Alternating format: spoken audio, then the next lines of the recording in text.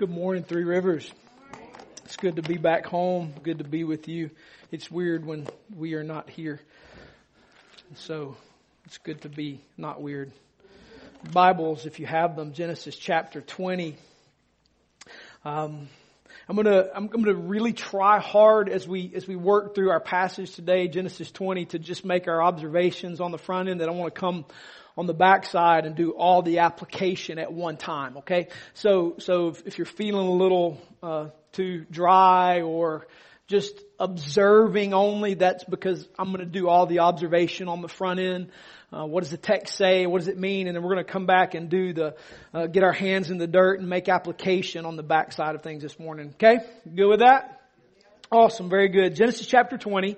If I were going to put a covering over this morning, I would say God's mercy to Abraham and to Abimelech. God's mercy to Abraham and God's mercy to Abimelech, and He works that out in 1,000 good things. And I'm not going to share 1,000 of them with you this morning, but a few of those good things when God is at work establishing His kingdom through Abraham and through even Abimelech. Currently, we live in a Genesis 3 world on a Genesis 1 blueprint with an eye to Revelation 21 and the full establishment of the kingdom. We as the people of God are to be living in the framework God has established that His kingdom be in, but in a very broken world with very broken people, and I'm chief among you as broken. But we do so with an eye to the establishment of the kingdom.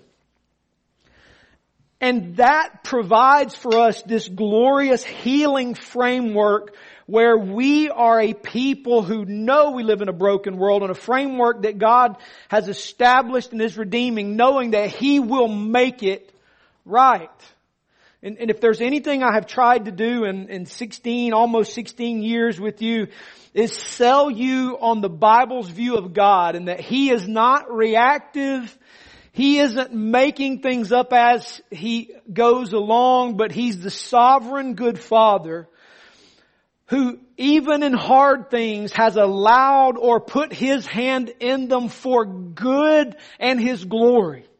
And I'm telling you as a person who came from an awful childhood and from a terrible background and is super broken and in process of seeing the right people for Him to work that out in me for good healing. The thing that keeps me sane is these Genesis 20 passages that show me God is working even in the unbeliever. Because we see in this passage too that in this Genesis 3 world, on this Genesis 1 blueprint, God hasn't left Abraham up to himself. And He hasn't put Abraham merely in the hands of other kings. But He is the king, and He's ruling all things for His glory and our good. And He will not sacrifice either. Both of them go together. And I will tell you, that's the thing in my Bible that has held me together.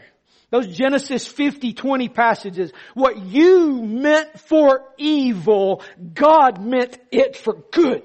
And if that doesn't create sanity in our hearts, nothing will. Nothing will. And Genesis 50:20 can sit superimposed on top of Genesis 20 here, that God's mercy is to Abraham and to and through Abimelech.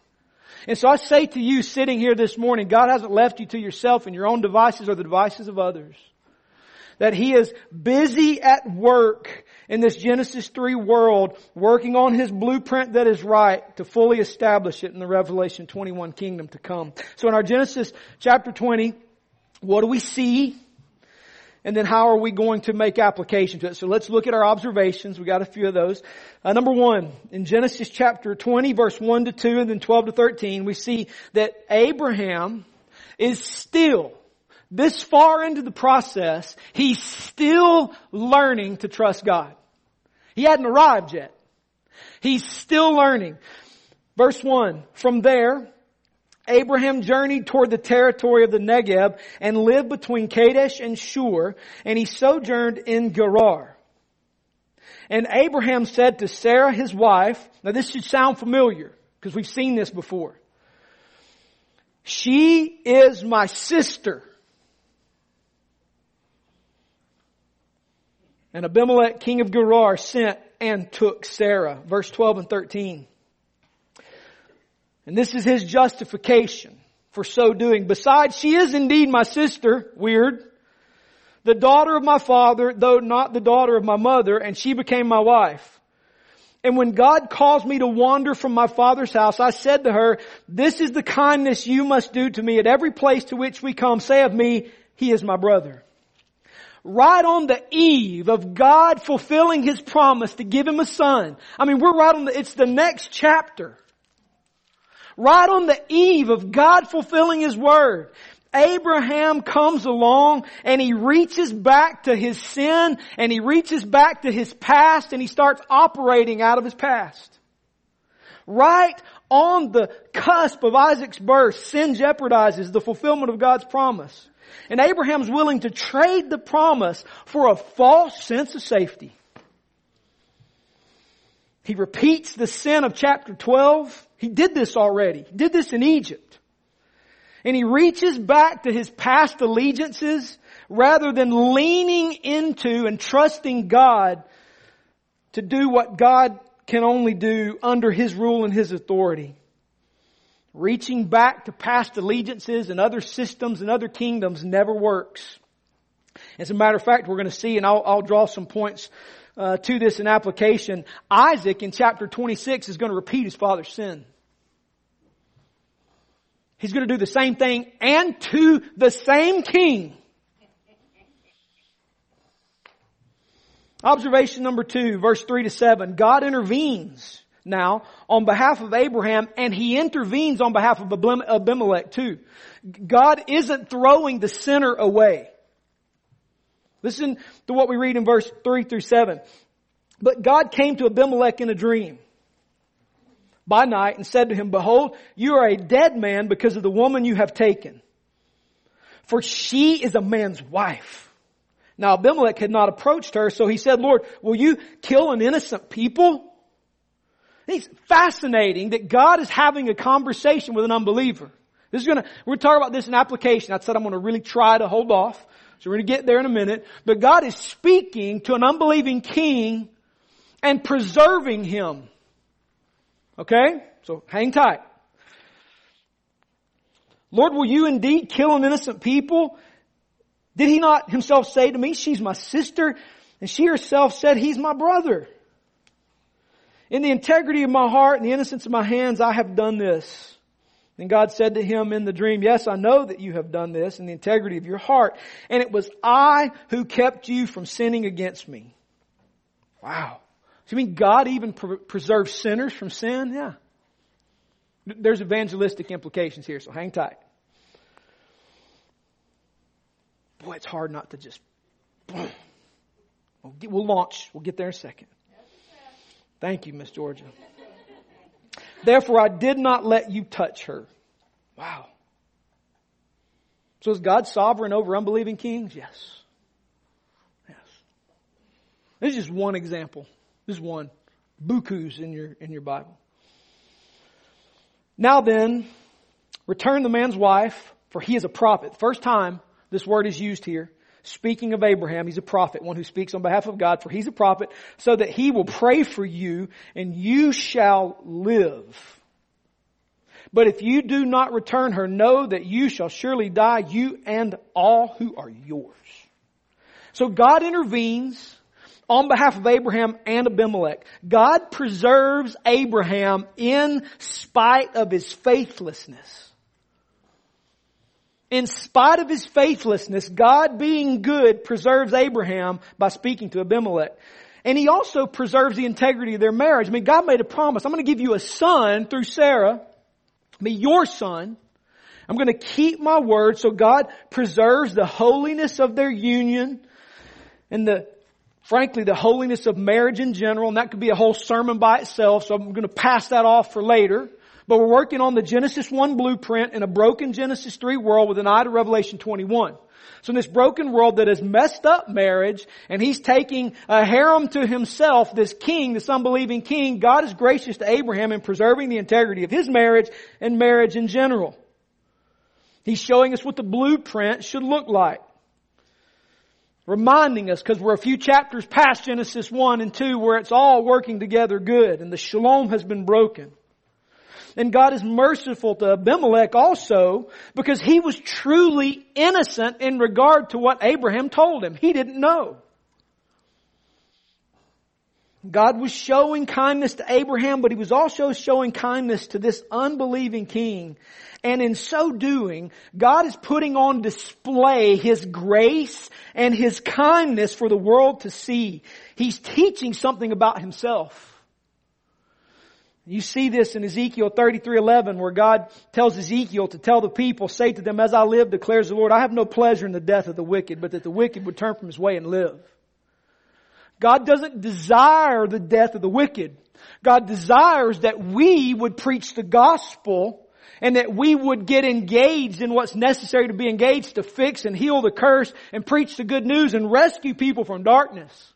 But God doesn't delight in the death of the wicked. So God's being gracious to Abraham and to this unbelieving king. Because that's God's heartbeat.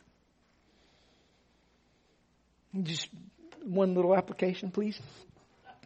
That should tenderize your heart to the lostness of Rome and Floyd County.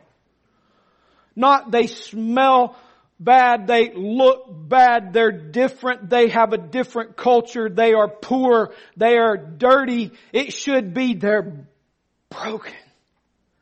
And God doesn't delight in the poverty. He doesn't delight in the dirtiness and the difficulty and the abuse and all the nasty things. And He doesn't want them to die. He could be giving them dreams and visions, and where are we? I find it fascinating here that God in His good sovereignty allowed Abraham to be a fool to bear witness to His grace and mercy. And God can use your foolishness to bear witness to His grace and mercy to your town. But do we? Do we? Do we? Verse 14 to 16, we also see here that God uses Abraham's sin to bring provision in spite of his sin. This is how good God is. God uses Abraham's sin to bring provision in spite of his sin. Notice what we read here. Verse 14 to 16. Then Abimelech took sheep and oxen and male servants and female servants and gave them to Abraham and returned Sarah his wife to him. And Abimelech said, behold, my land is before you. Dwell where it pleases you. And to Sarah he said, behold, I've given your brother 1,000 pieces of silver. It is a sign of your innocence in the eyes of all who are with you. And before everyone, you are vindicated. In spite of his sin, God uses his sin to bless them with land and the provision of silver to prove he didn't touch his wife. This was a sign to the people that she is pure and that I have done no wrong. She goes back to you. Here's land. Live in it. Do what you need to do. And here's all this provision for you and your people.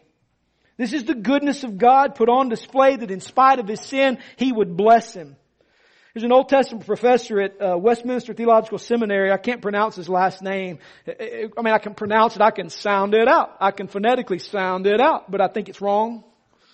So I'm just going to say his first name, Ian. D-U-G-U-I-D. Maybe you can tell me how to pronounce that later.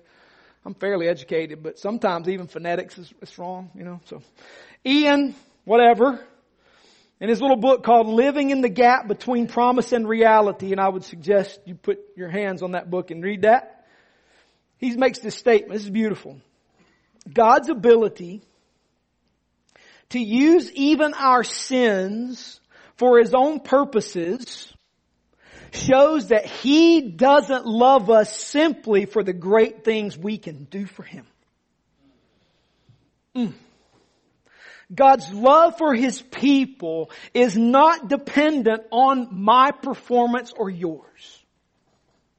His love for you and I is purely moved by the cross.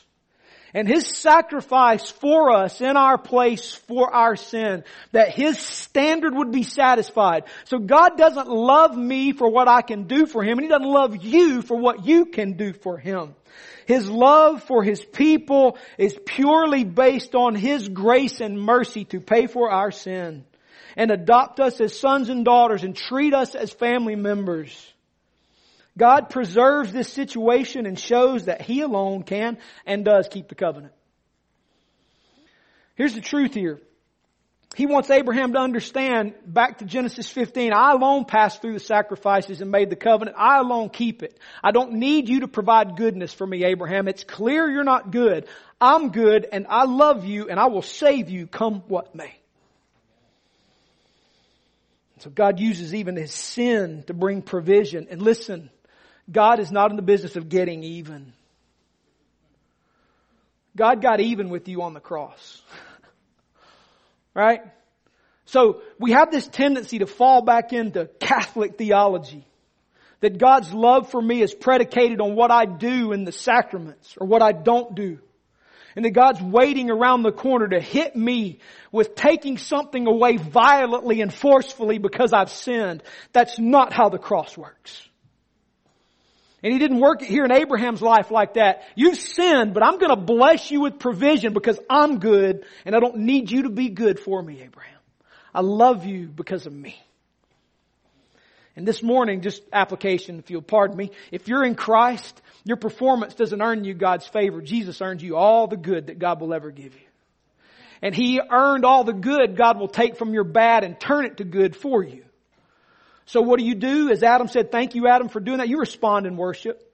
And if this connection between here and here is broke, ask the Holy Spirit to fix it. Now, I don't care what it looks like. But there is this connection between the truth that God does love me in spite of me and the outflow of worship that comes out of me Monday through Saturday and Sunday when you walk in this room. A cold separatedness from the truth of God being expressed in white hot worship is a sign of brokenness, not of some bent God gave you. Does that make sense? Somewhere the truth has to connect with the outward expression. And I don't know what that looks like. I don't think it has to look uniform across the room. But somewhere there has to be delight in the heart that says, I've earned nothing and God's given me everything. That's what He did for Abraham. God deals with His people in the glorious way of a father to His children. Sometimes God disciplines in response to our sins. He spanks us. But Hebrews 11 tells us that's what good fathers do. It's not abuse. We have a tendency to think of God's discipline as abuse. It's not abuse. It's fatherliness. Jolly, I'm going to have to cause a little pain right now because you need to learn to not do that again. But sometimes He gifts us in response to our sins to remind us you don't earn it. Don't forget that. That's what a good father does. By the way, this is another application, third one before I get there, but you'll indulge me, right? That's good parenting advice. Sometimes you need to lovingly drop the hammer and sometimes you let it slide. Because it shows our children that that's how God treats us.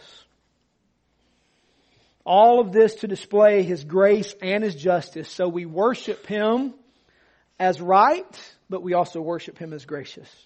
That's full-bodied worship. Not just worshiping for the loving things, but we worship Him for His justice as well. Last observation we see here in verse 17 and 18. Abraham's sin brought terrible effects to others. Yet God used it to bring blessing to Abimelech's household. Verse 17 and 18. Then Abraham prayed to God. He's the prophet. He represents the Lord. And God healed Abimelech. And He also healed his wife and his female slaves so that they bore children. For the Lord, listen to this, for the Lord had closed all the wombs of the house of Abimelech because of Sarah, Abraham's wife. You've heard me say this 100 times and it bears repeating. Sin is atmospheric. It never just affects the sinner. It affects everybody. The lie is sin is isolated to me. Sin is isolated to this, between you and me. No, sin is never isolated. Sin is a cancer that's metastasizes through the body and through the world. And it will absolutely, utterly destroy everything. In this instance, because Abraham lied and he didn't trust the Lord, God closed the ability of Abimelech's household to have children. And Abimelech didn't do anything wrong. And that's the ugliness of sin. Sin affects people who are innocent.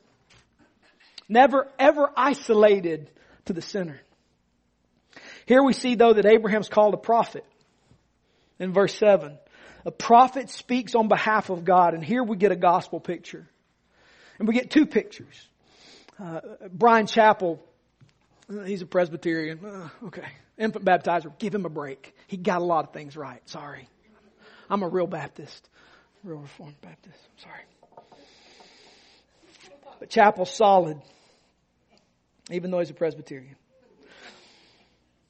And he talks about in his teaching of the Old Testament that the Old Testament provides us with two types of pictures of the gospel. Dead ends and bridges. A dead end's a negative example, the opposite of what the gospel does. A bridge is a helper to get us to understand what God has done. Here we've got both. We've got a dead end and a bridge. Let's start with the bridge. Abraham here in this instance is a bridge. He's called a prophet. And in this prophetic ministry God has given to Abraham, he is life. And he brings life through his prophetic ministry and praying for Abimelech. And in praying for him, he heals and he fixes and he puts on display the ability of God to fix what's broken. Pointing us to the one who would come, the prophet, the priest, the king. Jesus, the one who speaks the word of God rightly all the time, not just some of the time. And we see in Abraham's prophetic response this pointing to Jesus who would come and he would heal. And he would not only heal wounds and hearts and limbs and minds, but he would heal the broken soul that's separated from God. And Abraham's prayer to heal this household points us to Jesus and his sacrifice and his eternal priesthood that heals sin and brings the order of God's kingdom into the world to fix chaos. And pointing to this hope in our heart that one day it would fully be fixed as well. We also see a dead end. We see in the prophet a dead end by showing us what Jesus won't be like. Sometimes the best examples of the gospel in the Old Testament are negative. In that we look at that and we say, never like a father, never like a husband, never going to be like God. The kings of Judah and Israel are loaded with dead ends. One instance they're doing good and you think, wow, they love the Lord. And the next thing you know, they're selling their children and their futures for a little bit of peace now. And you're left going, will you be like that, Lord? And then the Lord Jesus comes and says, no, I won't sell you out for bread. I'll go to the cross for you. And we see here a dead end in that as a prophet, this is what Jesus won't be like. Jesus won't sell me out for his safety and security. In fact, he will go to the cross and take my penalty in my place for my sin and set me free. He won't be like Abraham. So, how do we apply today? How do we apply? Number one, ingrained habits of sin will trouble us and they will show up when we are growing up into Jesus. Ingrained patterns and habits of sin will trouble us and there will be showing up of these things as we're growing up into Jesus. The Lord often grows us through pressing us and squeezing out old and dead things so that He can replace them with new and living things. Sometimes God's methodology of growing us up into Christ is to squeeze us and to put the pinch on us. Because you've heard the saying, what comes out when you're squeezed is who you are. Right? Good and bad. And the Lord knows this. He made us this way. And sometimes when He puts us into these situations where we have to trust Him, He squeezes us and He squeezes out the old and the dead so He can replace it with life and new. But it's in these moments where those ingrained habits of sin will trouble us and show up. And this is why we have to go back and trust the Lord to be good in spite of me. Because listen, He will squeeze it out. Philippians 1:6, He who began a good work in you is faithful to complete it in the day of Christ Jesus. He will finish what He started in you. And so we need Jesus and His sacrifice to pay the penalty for my sin. So when He squeezes me and dead stuff comes out, I don't have to pay for it. He paid for it for me.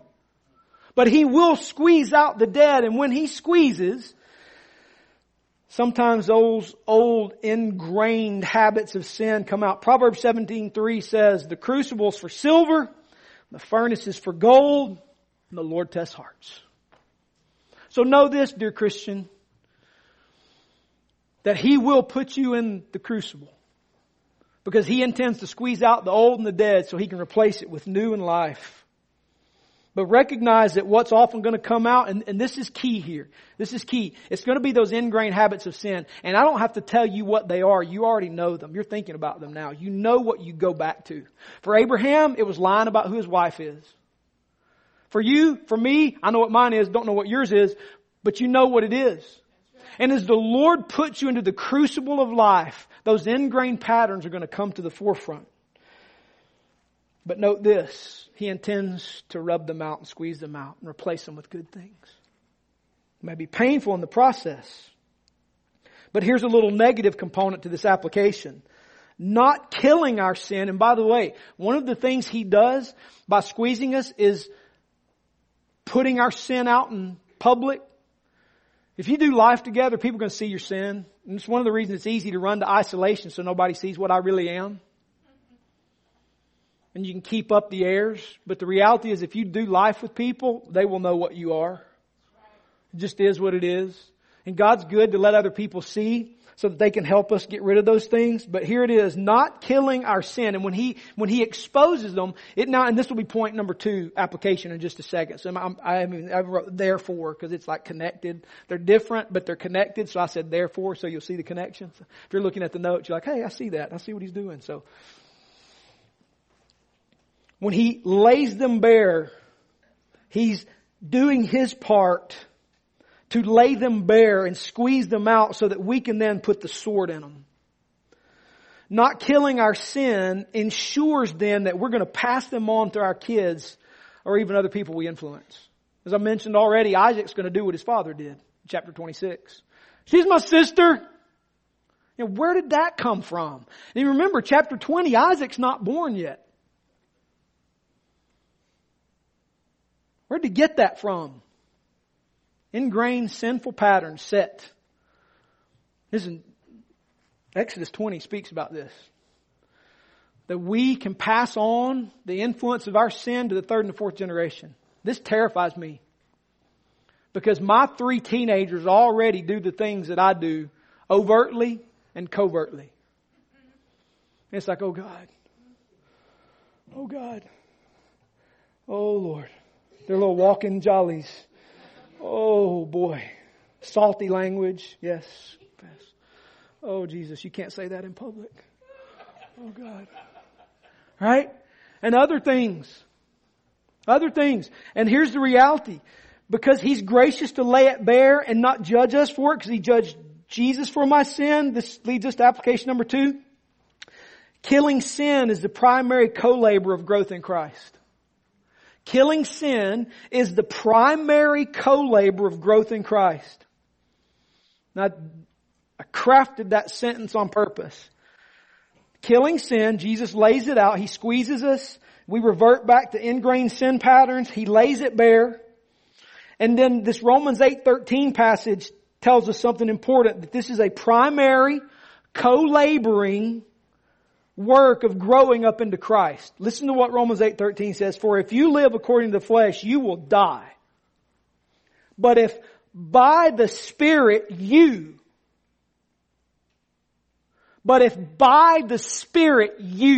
co-laboring, by the Holy Spirit's means, you doing it, put to death the deeds of the body, you will live. See, Abraham's task here is our task.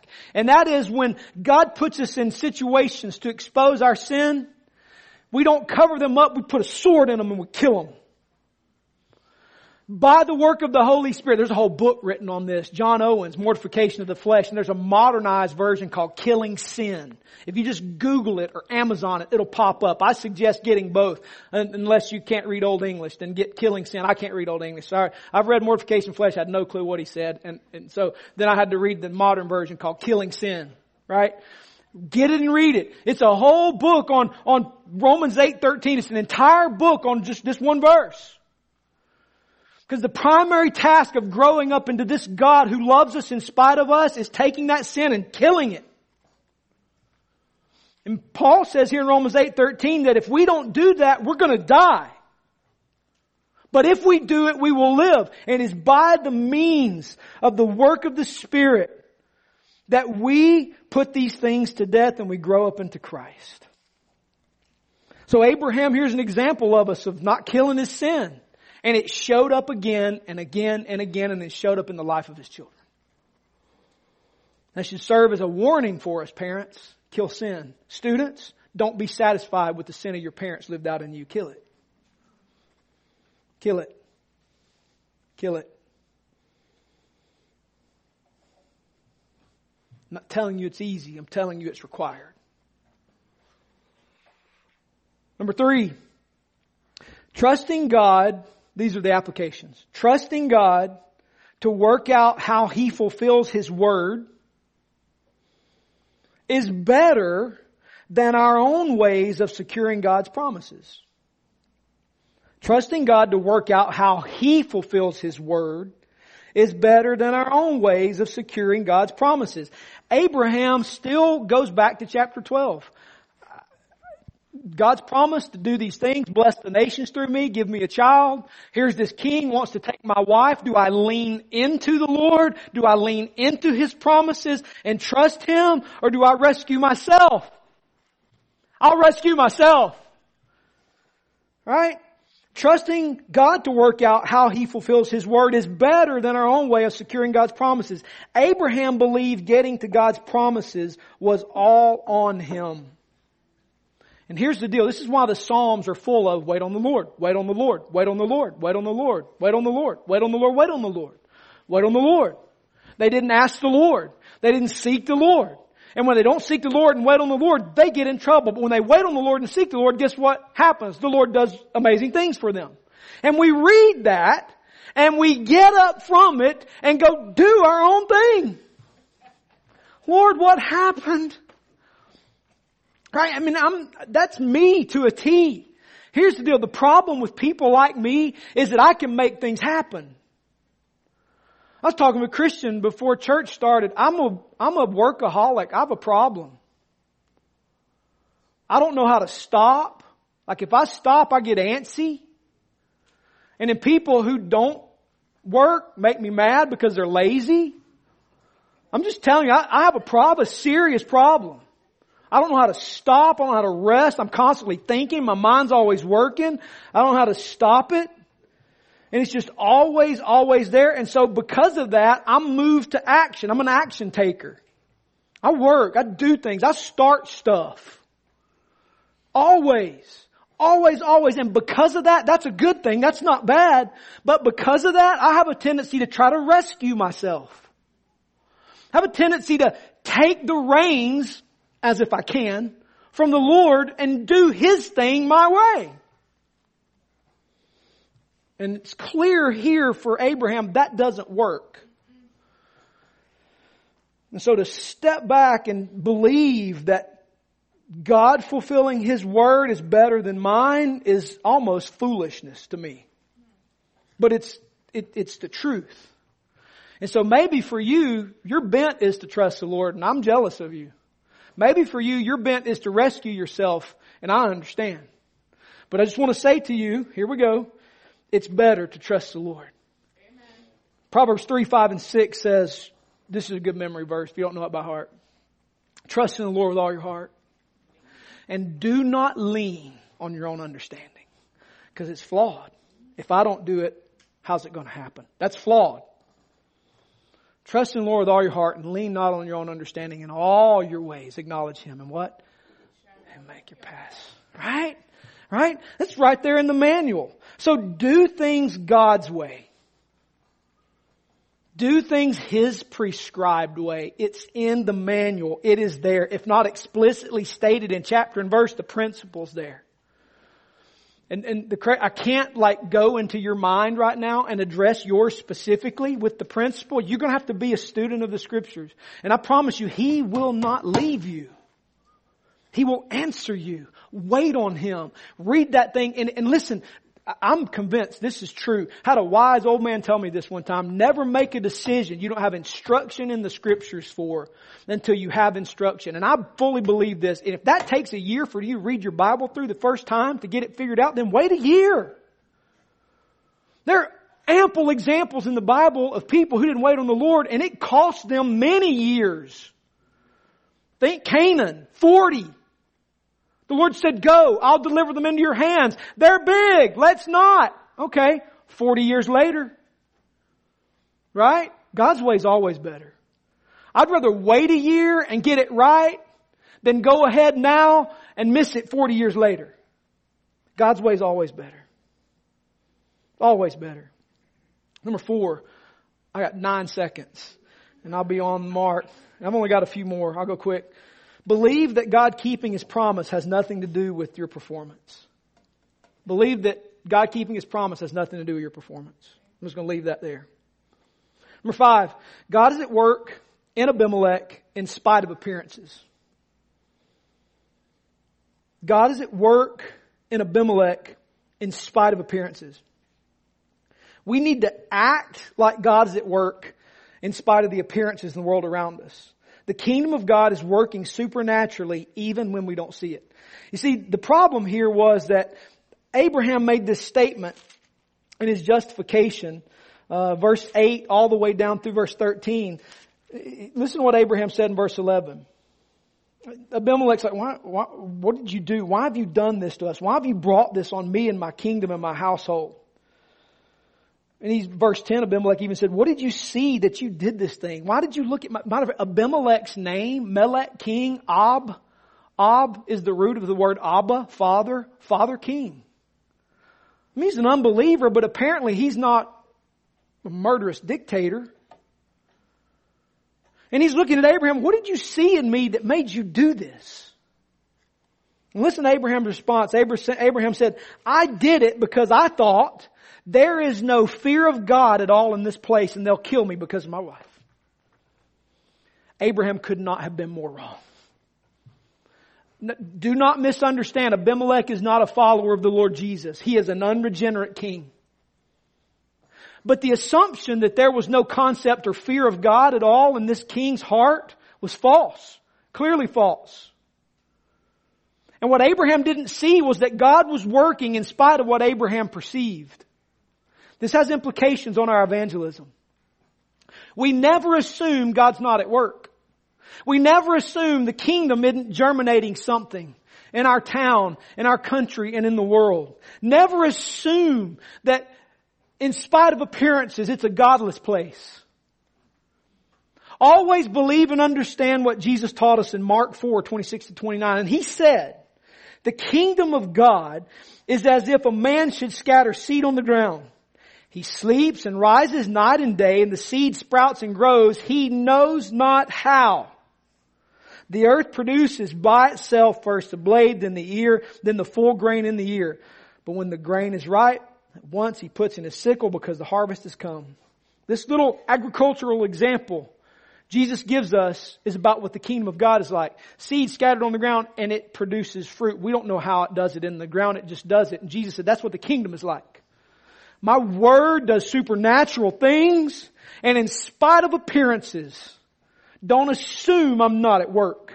Meaning, for Roman Floyd County, Three Rivers Church, get busy. Get busy. Stop looking for something to satisfy some need that the church can never satisfy. Sow the seed of the gospel. Be an evangelist. Spread the good news of God and His kingdom. And assume rather that God is making it increase. And invite people to Jesus and just test Him and see. Just see if what He said is true. My hunch is we'd be surprised. We perhaps say, like Abraham, there's no fear of God in this place. Forget Roman Floyd County. It's awful. By the way, can I throw some numbers on you? This is crazy. Right? In the 80 some odd Southern Baptist churches in Roman Floyd County, all right, there's some 4,000 people. Right? 140 churches in Roman Floyd County, 83 Southern Baptist churches. We're one of them. I didn't know you're Southern Baptist. Yes, we are. Right? Just a little over 4,000 people in those churches. You know how many new additions to Southern Baptist churches we had last year? 633. That's not even one per. If each of us made a disciple last year, there'd be 8,000. 633. That's less. That's point. I haven't done the math. Somebody can do your calculator. That's bad. If this were a sales job, we'd get fired. What'd you do last year? I made 0.1. You see what I'm saying? Could it be we're just not preaching the gospel? Or is the gospel impotent? I don't know. You're going to have to decide that for yourself. Don't assume God's not at work. God's at work. The question is, are we joining Him in the labor? Sixth, I got to say this. I wrote it and I got to say it because it's just burning in my bones. We got to stop saying dumb things like we kicked God out of blank, fill in the blank. That bothers me on two fronts. Number one, like you can kick God out of something. I mean, read Genesis 20 again and think, can you kick Him out of something? No. Abraham thought he's doing his thing. God's like, come on, man. You don't kick God out of anything. He's the sovereign creator. Hebrews 1:1-3. He's holding the universe together by His word. He's speaking, stay together. And it's going, okay. I will. Atoms don't explode because Jesus says stay together. Okay. We don't kick God out of nothing. Don't assume God is absent. He ain't absent. He's present. The question is, are we? Because the gospel comes through the preached gospel message. The gospel fruit comes from the preached gospel message from the mouths of Christians preaching it. In work, co-labor with the Holy Spirit, making it effective.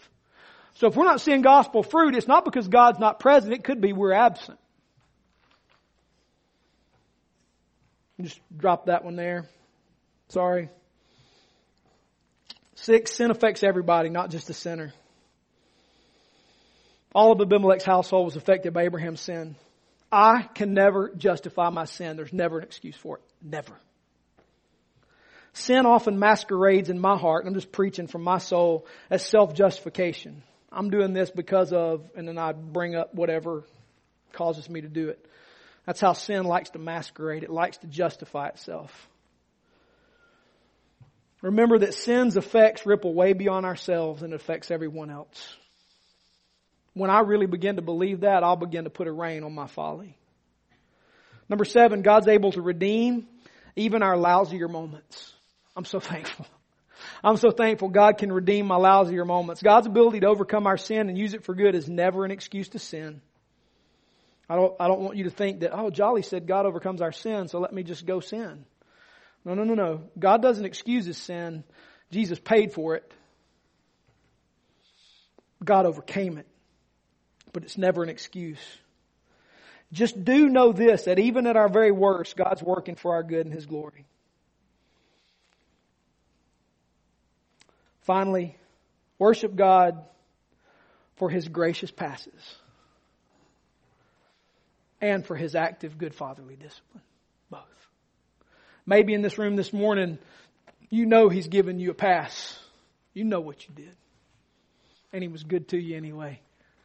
There ought to be some dancing going on. I'm not fully charismatic, but I'm charismatic enough to go, somebody ought to dance. Because you know what you did, and He's loving you anyway. And He's not giving you the fruit off of that cancer. And maybe He's got you under the gun a little bit. Maybe He's squeezing you hard a little bit and laying the sin bare. Worship Him for that too, because that's life-giving. And it's an opportunity to join the Spirit putting a sword in it so that we can live. Both of those deserve full praise. So would you do that this morning? Let's pray together, then worship. Father, we pray that you help us. We need your help. I need your help. I'm chief sinner in the room, and I'm broke hard in 1,000 different ways. And I thank you for the good grace of Jesus and the gospel that's putting me back together, but also not counting my sin against me. Well, I need that hard. Lord, I pray that you would do that work of realization in this room among your people. God, I pray that you would bring worship from the lips of your people this morning. We believe that worship is the life we live, not just the song we sing, but right now we're gathered to receive instruction, to bring you praise. So right now it's appropriate for us to sing. So we pray you'd pull that out of your people somehow. So we pray you'd do that. I pray that you'd work convincingly in our hearts to convince us that what you say is true and to move us to appropriate action. Pray you'd do that this morning. Pray where there's no knowledge of sin, you would bring it. Pray where there's no salvation, you would bring it. And pray that in all of these things, Jesus, you would be exalted, lifted up, and we would be further helped along in our trust in you to go a little further into Christ and grow up into Him this morning.